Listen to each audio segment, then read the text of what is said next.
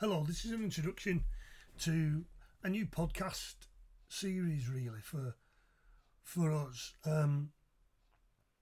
I've called it Ask, and the reason why I've called it Ask is because I was asked a couple of weeks ago, where did everything start for me? So what I'm going to do, I'm going to take you back 40 years. My background in martial arts. I was 14.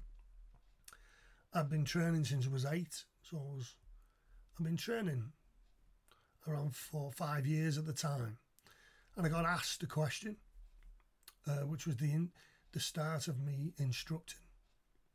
So I was asked by our instructor, what or how would you instruct somebody to punch? And me being me, I just went along with it.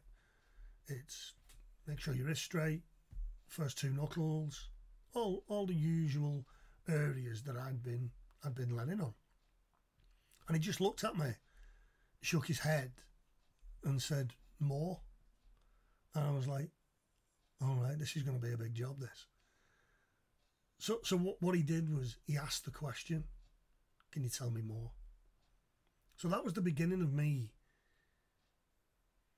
being challenged around passing information on. So all the way through my training life, I'd been told what to do.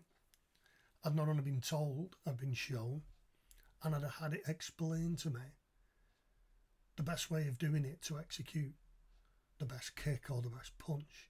And that included a lot of components around body shape, body parts, movement, and the psychological mind. So when I get asked around, which was what happened, how did it start, my development career, I took it back to the age of 14. So if we start at the beginning, it would be the 2 knuckles need to land to score a point, the front 2 knuckles.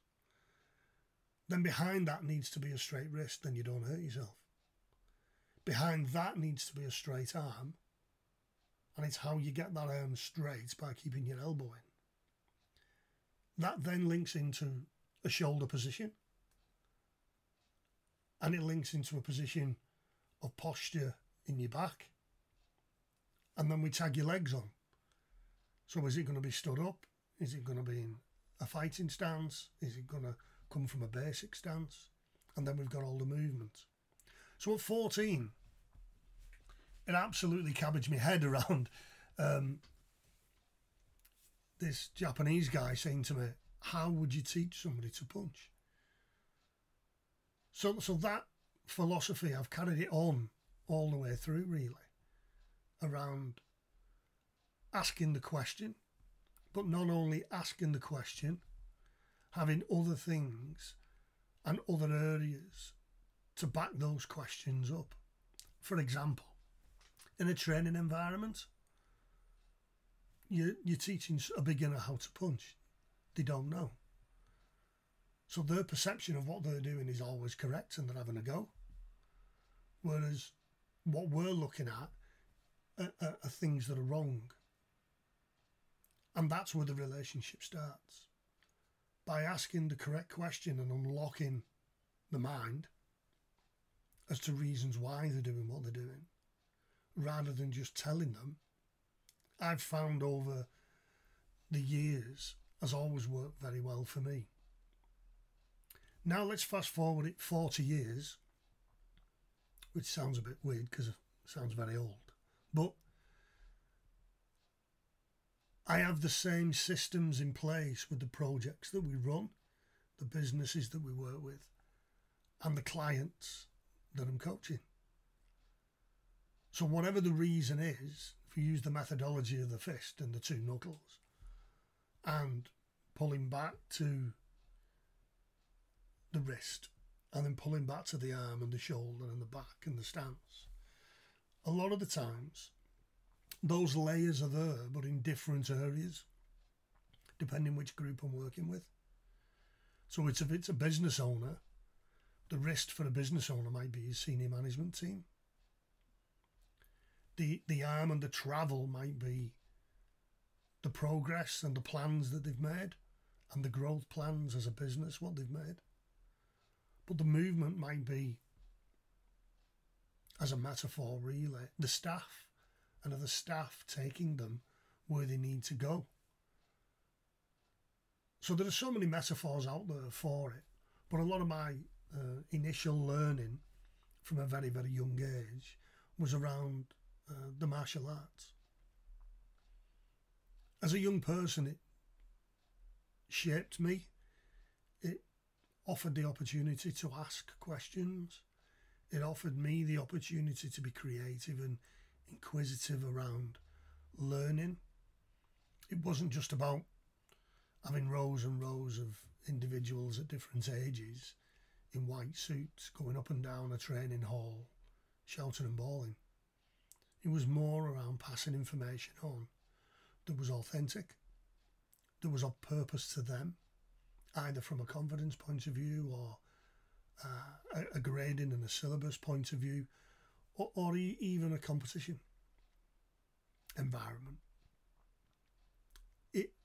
The passing on of that information was so important for me to get it right, understand I was a memory maker, understand I was that figure at the front, leadership role, loads of similarities again in business and the communities that we work in.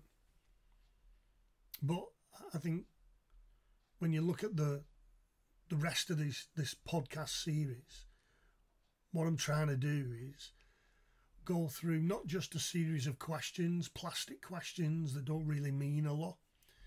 The skilled coach will have a bank of questions and they'll go into the environment loaded up with different structures depending on their experiences.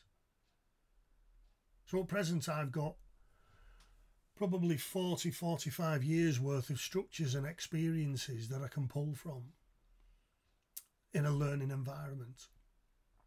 When I go into either a project, go into a business, doing a one-to-one, or even more recently, looking at corporates and looking at the wider numbers of people.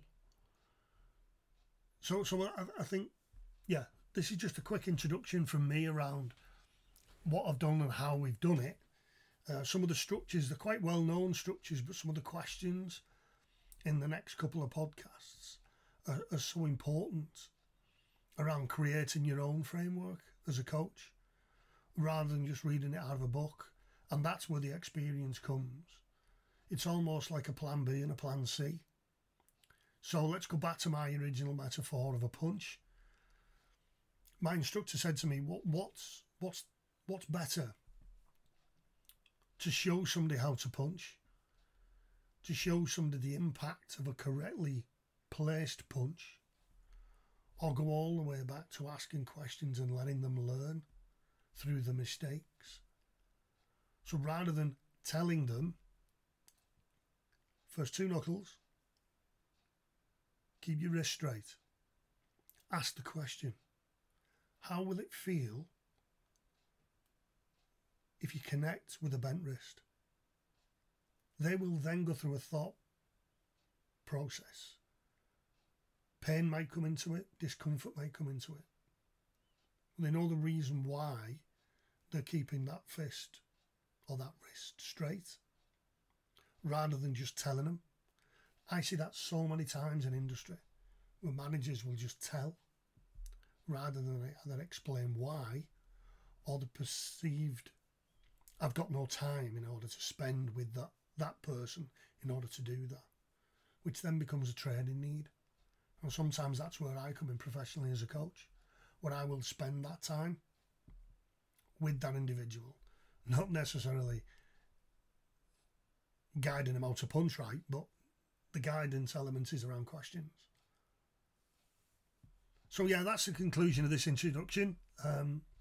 Just nice and brief for me. It just gives you an insight into my background and where it all started around me and a certain Japanese instructor seeing potential in me and asking me how would I pass on information around delivering a correct punch to a group of beginners. That then spiraled into my thought processes, creativeness, and then I started creating my own training sessions around from basics all the way through. So we had the syllabus there, but it was how we interpreted that syllabus brought out that creative nature in me. So I hope you enjoy the next couple of podcasts in our Ask category. Thank you.